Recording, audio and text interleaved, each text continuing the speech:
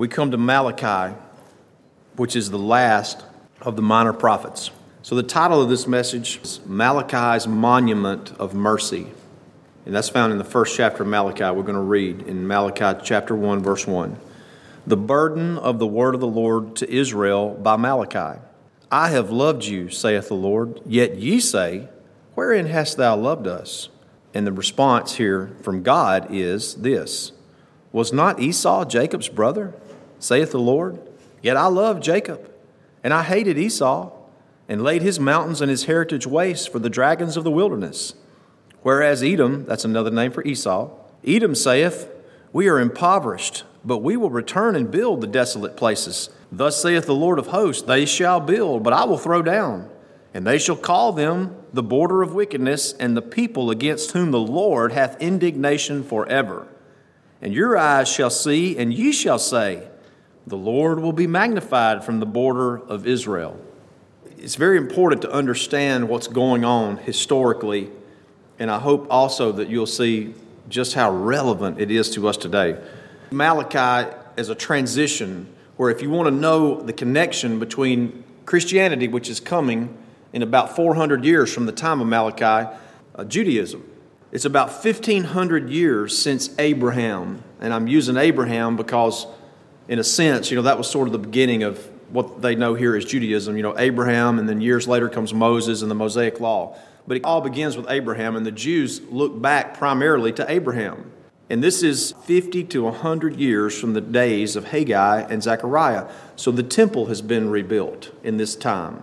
This is about 400 years before Jesus. And this is the last message from God prior to John the Baptist coming. And there's a lot in this minor prophet about John the Baptist. Doesn't call him by name, but it certainly refers to him. To see the background here, we know that there's a civil ruler over Jerusalem because it refers to the governor in chapter 1. It's very possible that Nehemiah was alive. If you read the book of Nehemiah and Ezra, a lot of that overlaps, but there's no question that Nehemiah was around when Ezra was around. And one of the reasons that the commentators think that is because Nehemiah addresses in his book some of the same problems that were going on, which was a mere formality of religion. They had cultural mixed marriages where the culture of the Jews was intermingling with the false worship culture of the nations around them. And that was strongly condemned by the Mosaic Law and strongly condemned by Nehemiah and strongly condemned by Malachi. Also, there was a failure to follow the law, and you see that in the form of the failure to tithe as addressed in Malachi, I think the 3rd chapter. And these are all things that Nehemiah condemned. So it's thought that it's possible that Nehemiah and Malachi overlap. Nobody really knows who Malachi was, but obviously he was a prophet. And I love this quote from one of the commentators. Listen to this. Malachi is the transition link between the two great dispensations of redemption. The last note of that magnificent oratorio of Revelation, whose wailing of sorrow and breathings of hope were soon to give place to that richer song, which should be not only of Moses, but also of the Lamb, and tell not only of Eden and Sinai, but of Calvary and heaven. I thought that was a beautiful overview of what Malachi is. So to get things moving in the right direction, what we've got here in the context of this first part of chapter 1 is Malachi trying to set their minds to see the true God. They've got a problem in understanding who the true and living God is. Can we identify with that today, where very few of God's children understand anything about the true and living, sovereign, loving God, whose heart is revealed in the Word of God? It's revealed to all of God's children. But the problem is, people put their spin on it, and you begin to diminish and lose sight of the true and living God. So Malachi gives a wonderful description of life and worship at the end of the Old Testament era, about 400 years before Jesus. He describes a clueless people when it comes to God and to worship. They were clueless. I'm not saying they weren't worshiping. They were, but they were going through the motions. They were clueless about who God really was and what He expected. And they ask many questions. Now, a lot of those are rhetorical, where the Lord says, they say this, but He's telling us what was in the minds of the people.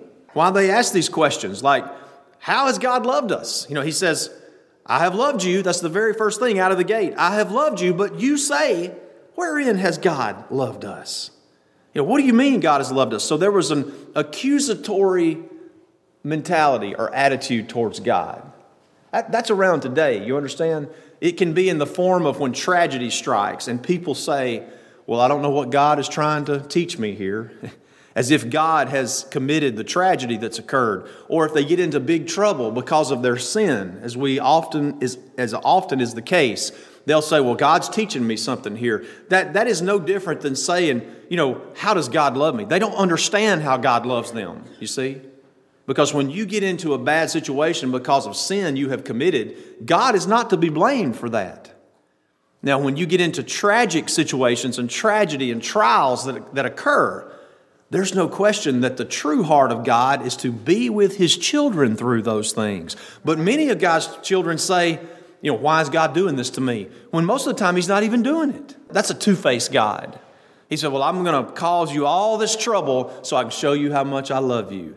That's a terrible father that would do that. Did you know that? Could you see me going home to my kids and standing over there, like on the edge of a hill or something and just like, hey, come here, guys, I want to show y'all something. And they get to the edge of the hill and I push them off the hill and so I can go down to the bottom and help them feel better. That doesn't make any sense, does it? And that's the farthest thing from God. And these people don't understand God. And many of God's children today, I'd say the great majority, don't understand the heart of God. But the Lord's going to explain it to them. And it has everything to do with election, with His sovereign choosing of those that He loves. Malachi describes a clueless people when it comes to God and the heart of God. And they ask many questions. The first question they ask is, God, how have you loved us? You say you love us, but how have you loved us? You're not giving us the things that we want. But here's some of the other questions that they ask. How have we despised the name of the Lord? Because the Lord says you're doing all these things. How have we polluted the table of the Lord? How have we wearied the Lord with our words? In one point in Malachi, God says to return to me. And the people say, return? Why? Did we ever leave Him? Wherein shall we return? What does He mean? They don't have a clue. And then one of the last questions is, how have we spoken against God harshly? You see all these things they were doing? If you're asking that many questions about God and what I'm doing wrong, it means you're clueless. They are absolutely clueless about God. So the first question, which is in many ways the most important one, because if we don't establish the true nature, the true heart of God, then how can we understand anything else about our lives or about how God operates? God says, I love you.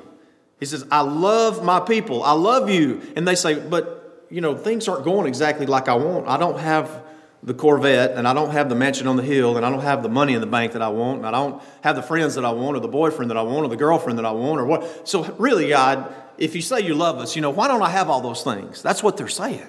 How has God loved us? Like many say today, you know what God does? He points them to His sovereignty. One of the things I think that we have a hard time getting through our minds is this. We get so caught up in the here and now, as we often say, the nasty now and now. We lose sight of the sweet by and by that's coming. So we get so caught up in the timely things that we want that we forget the eternal things are the most important things. For example, God has saved you. He loves you so much that He has spared you and saved you from burning in the lake of fire for eternity and paying for your sins. If that's the only thing that He ever did for you and me, from an eternal standpoint and a timely standpoint, is that not enough? You're not going to burn. You're not going to bake in hell with the devil running around or screaming around and his angels screaming around and weeping and gnashing of teeth. You're not going to burn. So when you get that understanding in your heart, and it's more than just you're not going to burn. The Lord said in Isaiah, the 40th chapter, comfort ye, my people. They have been rewarded double for all of their sins. It's not just that you've been lifted out of hell and you're not going to burn in the lake of fire, but you're going to be in the presence of God for eternity. That's the reality right there. All of this stuff that's going on around us, yes, that hurts at times and it's difficult at times, but that's just a temporary existence. The true reality is eternal, and the Lord said, whenever I come back, the things that are temporary, He said, I'm going to cause them to burn up and disappear. They're going to dissipate. They're going to dissolve. And the things that are eternal is what you will see at that point. Heaven, mansions in heaven, your loved ones, God's people, an untold number, most importantly, the Father, the Son, and the Holy Spirit. You're going to see them. So when you get that understanding in your heart, when that hits your heart, and it's not just a concept, it's not just a theory, and not just some kind of theology teaching. When you understand God has done that for you, you wind up not asking for much more. You've spared me from burning in hell and paying for my sins. So the mansion on the hill is not really that important. And besides, if you were praying for it and you don't have it, it probably means God knew that you didn't need it in the first place. Or the Corvette, or the other things. Boyfriend, girlfriend, fill in the blank. You say, well, God's letting me down because I don't have this, or I don't have that. Actually, you're letting God down because you don't understand who God is. See? Understand the nature of God. And not only that, think about this. He didn't have to tell us what He did in saving us from our sins. For 2,000 years, the message that has taken over the world is that God has saved us from our sins. He could have just kept it quiet and kept it in a corner. And just when you die and you get to heaven, you go through life oblivious, wondering, what's wrong with me? What's wrong with the world? Why are things not going my way? And then you wake up in heaven when you die, and the Lord says, hey, I had it all worked out for you. I saved you from your sins. Welcome to heaven. But as good old Baptists and as children of God, Christians, we understand the message of salvation now. That's so important. I tell you, when I get off base and I start drifting and I start wondering and I start doubting, I come back to the sovereignty of God. I come back to the reality of how much God loves me, that He sent His Son to die for me, and that I'm not going to be baking in the lake of fire for eternity. And even now, when I have difficulties, I can look to that fact, to that knowledge, and it comforts me to get through difficult times. How has God loved us? He said, was not Esau Jacob's brother? That's an interesting place to go, isn't it? He goes back and he talks about twin boys, Jacob and Esau. And to make the point about how much He loves Israel, He says, was not Esau Jacob's brother? Yet I love Jacob, and I hated Esau. Now this is part of the character of God that is hated by many of God's children because they don't understand it. Now look, from a practical standpoint, think about this. I'm married to Sister Tracy, and I love her more than any woman in the world. But I don't hate all other women. You get that? Okay, I don't hate all other women. I don't love them like I love my wife, you see, because I'm in covenant with her. Okay, now God, when you think about the Lord, it's a little bit different. The Lord loves His people. And you say, well, isn't this just applying to Israel? We're going to go to Romans 9 here in just a minute where it applies to all of God's children. So God loves His children, and by placing His love on His covenant children, He hates all others. He hated Esau. I mean, think about it. If you know anything about Esau, what was there to love about Esau? What was there to love? Nothing. He sold his birthright. He gave up his blessing. I mean, he was swindled out of his blessing. He was going to kill his brother. He's terrible. You say, well, Jacob was just a good boy, right? What was there to love about Jacob? In his nature, absolutely nothing.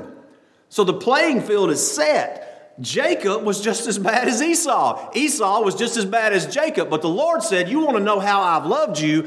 I love Jacob, and I hated Esau.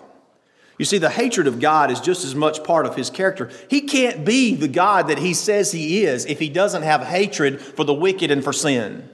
But people get hung up on that. You know why? Because they don't see the true heart and character of God. God hates the wicked. It says that He's angry with the wicked every day.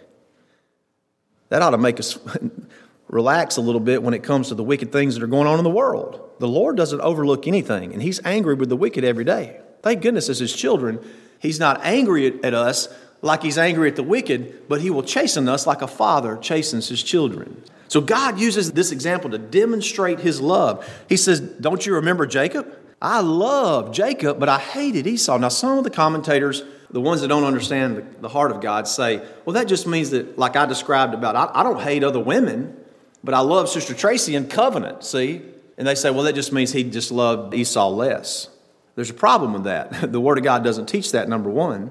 Romans, the 9th chapter, speaks of how He doesn't love less. He hates Esau. He hates the wicked. And if you understand depravity, you won't ever have a problem with that. God had every right to hate you and to hate me. he has every right to hate all of mankind. You say, why? That's kind of harsh, Brother Tim. There's some good people out there. If there's any good people out there, it's because God has made them good. And if there's any bad people out there, guess what? It's not because God made them bad. It's because Adam made them bad, see? You know, God made a perfect world with a perfect creation, perfect creatures in it, innocent Adam and innocent Eve. And what do? They mess it up and they fall into sin. And so God, why would he be obligated to say, well, you know, I'm going to love these? He's not obligated to love anybody. But because he loves his son, he obligated himself to love a people that you can't even number. That's the beauty about believing what the Word of God teaches. Out in the religious world today, you can pretty much number the people of God. You can get a number because you can see where the missionary has gone. You can see where the Bible Tract Society has gone. You can kind of trace it through the years. And you can get a pretty solid number about, well, they went here, they went throughout the years, they went to these places. You can come up with a number. The problem is that does not work with the Scripture because the Lord says, I've got a people out of every kindred. That means every family on the face of the earth that has ever existed had at least one child of God in it. He says every kindred, every family. So before there was even a gospel to preach, among all of those different nations, God had at least one in every family, out of every kindred, out of every tribe, out of every tongue, out of every nation. See, if you follow the modern thinking about the limited power and ability of God, then you don't understand the heart of God. God's heart reaches to every single family that's ever existed on the planet. Now, in some of those families, I'm certain there's more than one child of God. But there's at least one because he said every kindred, every family. And what was the original basic building block of government and the world? It was family. It's glorious to think about those things. This is the heart of God. What did God do? He reached down into a family and he looked into the womb and he chose Jacob. Now, it does say over in Romans the 9th chapter, you can go ahead and turn there if you want to. In Romans the 9th chapter, it says, before the boys, the twins, even did any good or evil. He didn't look and say, oh, well, Jacob's going to be such a good boy, because we know that's not the case. He was a terrible boy. He was a terrible man. But for the grace of God, saving him and touching him, he would have remained as a reprobate, just like his brother Esau. But it says in Romans 9, verse 9, for this is the word of promise. At this time will I come, and Sarah shall have a son. And not only this, but when Rebekah also had conceived by one, even by our father Isaac. Now watch the parenthesis. For the children, that's Jacob and Esau, being not yet born, neither having done any good or evil. See, this choosing was not based on the work of good or evil of Jacob and Esau, but that the purpose of God according to election might stand. Not of works, but of him, that's God, that calleth. It was said unto her, and you can read that in the book of Genesis, the elder shall serve the younger. As it is written, book of Malachi, Jacob have I loved, but Esau have I hated. Now, the Apostle Paul presumes the question here. What shall we say then? Is there unrighteousness with God? Was it unrighteous for God to pass over Esau and not touch him, not harm him, not do anything to him, and choose Jacob? Listen, it's no more unrighteous for God to do that than it is for a mother and a father to go into an orphanage and adopt a child. As a matter of fact, it's way more righteous for God to do what he did because he had no obligation to do that other than what he obligated himself to. Nobody would say, well, it's bad when a mother and a father go and adopt. They just adopted that one child out of those 100 there. That's a shame. Nobody says that. And we don't even afford God that luxury. Oh, it's just not fair for God to choose Jacob over Esau. It wasn't fair for God's son to die because he's perfect, see? So we're not talking about fairness. We're talking about Malachi's monument to mercy. It was a mercy of God to choose Jacob over Esau. He could have just said, I'm not choosing anybody. And God would have been fair, right, and just to do that. But in mercy, don't ever forget that. Mercy is being spared from the lake of fire. Mercy is being spared from paying for your sins. Mercy is being spared from what you deserve. And God passed over Esau, didn't harm him, didn't touch him, left him just like his forefather Adam had left him, had brought him into the world many, many generations down. And he chose Jacob. You see, that makes all the difference. That's the sovereignty of God. And the people of Israel were saying, how have you loved us, Lord? The Lord said, I loved you because I chose Jacob and I just left Esau alone.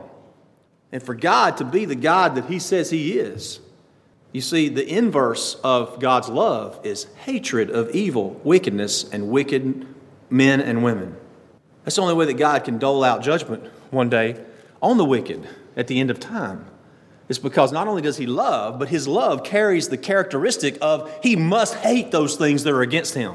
Jacob was against him until what? He chose him. And child of grace, you are against God until God chose you in the covenant before the foundation of the world, and then he calls you to him by his grace. Case in point would be the Apostle Paul. He was chosen in the covenant of redemption before the foundation of the world, but he was going around killing Christians before he was born again. You see that? And somebody would say, how could God choose somebody like that? You know, look in the mirror and say, how could God choose me? The Lord, through the prophet, is trying to emphasize to his people, you ask of me how I love you? He said, I love you in covenant. And covenant is more than a feeling, isn't it? It's action. It's love in action. Now, don't feel sorry for Esau. Esau was wicked. He was mean. He was corrupt. He wanted to murder his brother. If you feel sorry for Esau, you're feeling sorry for a murderer because he had murder in his heart for his brother. Not only that, the Edomites, which descended from Esau, they were constantly cheering and rooting for the destruction of Jacob's descendants. Psalm 137:7 says, remember, O Lord, the children of Edom in the day of Jerusalem, when Jerusalem was attacked. And they said, raise it, raise it. That's R-A-S-E, which means level it, destroy it. Raise it, even to the foundation thereof. One of the reasons that he pronounced judgment was because whenever Jerusalem was destroyed, the Edomites were standing by going, there goes a Jew, there goes an Israelite, catch him. Oh, tear it down, destroy it. They were cheering on the sidelines for the destruction of Jerusalem. And that does not make God happy. And he says, remember the day where they stood by and said, raise God's city, destroy God's city. He said, God hates Esau. And we see in the book of Romans, the Apostle Paul tells us clearly that he's speaking about God's chosen children in the covenant of grace and the wicked of the world. Don't ever accuse God of being unfair. He's not unfair. As I said, it was unfair for his son to have to die for our sins. Now, the Israelites, the Lord is trying to emphasize to them, you are a monument to mercy. Now, think about it. He goes on and he says, if the Edomites decide to build back, he said, I'll destroy them again. Y'all catch that in the first chapter there, Malachi? He says, if they say, let's build back our nation or our city or whatever, the Lord says they can build it back, but I'll tear it down. He's pointing out to them how he hated them. Israel, I love only you as a nation in the Old Testament. And if Esau tries to build back, I'll just destroy him again as a nation. Now, in the New Testament, he takes it to another level. God only loves his covenant people. And he hates all others. And he'll judge all others. But the Lord points to them. He said, if Esau tries to build back, I'll tear it down again. And then you will see for sure. You're still here. You're still in existence. And you'll see just how much I love you. As a matter of fact, their very presence back in the Holy Land, back in that area, back in the Promised Land, their presence back there was a testimony to the love of God. Because you remember, who sent them into captivity for disobedience? It was their loving God who was tired of them disobeying, and so he sends them off into captivity, and now they're back. That's a testament to the love of God. And they had lost sight of that. We're prone to do that. They lost sight of how much God loved them. I mean, think about it. They were walking around on the streets of Jerusalem that had been decimated, and it was a habitation for lions and bears and coyotes and jackals. And now it's inhabited again. They have a market, they have schools, they have businesses, they have the temple built back. And they just could not get in their minds the heart of God. The fact that they were walking around in Jerusalem was a testimony to the heart of God towards them. They were there and not in Babylon. But the Lord said, you want to see my heart? Look where you are. And over there in Edom, if they build back, I'll just destroy them again. You ever ask the Lord, like the old song, I think it's from the 80s, what have you done for me lately? Don't ask the Lord stuff like that. Lord, what have you done for me lately? You're just not answering my prayers or whatever. Look back to the cross and look what he did for you. That's enough. On one hand, if you look at the cross like that, you might put your hand above your mouth like Job did and never ask him for anything again. Lord, it's enough. You saved me from hell. You spared me from the lake of fire. That's enough. But our God is so good You know, it's kind of like as a parent, I provide a roof over the kid's head, and I provide them a bed, and I provide them a room, and I provide them this, and I provide them that. If you start looking at that and you think about, well, that's all my father, my mother, they've done this for me. What more could you ask for? I remember when it hit me when I was 12 or 13 years old, and I'd been working on the farm for a number of years. Some of that was involuntary. You know, when Dad, 7 or 8 years old, Mom says it wasn't that age, but I'm telling you it was that age. He made for me a sawed down mop handle so that I could wash out the drinkers, you know, because the big one was too big. Got pictures. But, you know, 7 or 8 years old, 9 or 10 years old, you know, it was just kind of a drag, you know. But as I got older, 12, 13, 14 years old, and I began to realize how important work ethic was, and I began to think about, you know, my dad's paying me to work for him. He actually paid me. He didn't have to do that. I'm one of his children. He could have just said, go do it, son. But he's paying me. And I'm thinking, you know, I'm kind of a dead end. Because here I am fixing the fence, washing drinkers or whatever. I'm not really making him any money on this farm. He's just throwing money down a hole towards me. Hopefully I was doing what I was supposed to be doing. Probably not doing it very well. But that hit me at one point. And I thought, you know, I want to work harder. I want to be something that he can be proud of. I want to do a job that makes him proud. He's paying me. He doesn't have to pay me. So here's the point. You know, food, shelter, clothing. I mean, those are just kind of minimum type things. Like, you know, they're expected. But as parents, don't we do more? Don't we want to bless our children with various things? And children, you ought to keep in mind what is doing more than just, you know, the bare minimum of food, shelter, and clothing. You know, God is infinitely better than me as a parent or any of us as parents. And He is such a good God that He doesn't just give you the bare minimum of delivering you. It's weird to even say bare minimum, because how can being spared from the lake of fire and being in heaven with the Lord, it's not a bare minimum. It's everything, you see. But God is so good to us that in addition to sparing us from the lake of fire and lifting us up to mansions in heaven to be with Christ forever, here and now, He still doles out blessings to us as a good, loving Father. The fact that they were walking around on the streets of Jerusalem was evidence of that He was a good, loving Father. He'd chosen them. They had fallen away from their understanding of God. They could have been in Babylon, locked up in a prison. So I think we all lose sight of what God has done for us. They said, how do you love us, Lord? The Lord said, look at my covenant. Look at what I did for you. I chose you. I could have chose Esau, but I chose you. And in the New Testament, the Apostle Paul says, look at the covenant. Look at the election of God. Of all people, the Apostle Paul, I believe, understood that because he's the one that did kill Christians and put them in jail and testify to their death, like Stephen the martyr. You know, and here's Paul saying, the only hope I've got, I don't have good works to weigh up and say this is why the Lord chose me or this is why the Lord favored me. He didn't have any good works to show that.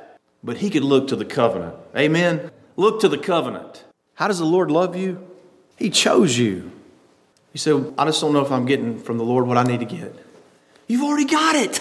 You got it when He died on the cross and resurrected, and you're spared from paying for your sins in the lake of fire, and you're going to be with Jesus forever in the eternal reality, and you'll have no more troubles, trials, problems, or issues, and you'll be with all of the family of God, and you'll meet at least one person out of every kindred that is every family that's ever been on the face of the earth. But I think some of the families obviously will have many of God's children. So try to relax. Try to relax a little bit and think about what you're asking God or asking Him for. He loves you. He's your Heavenly Father. He's chosen you in covenant.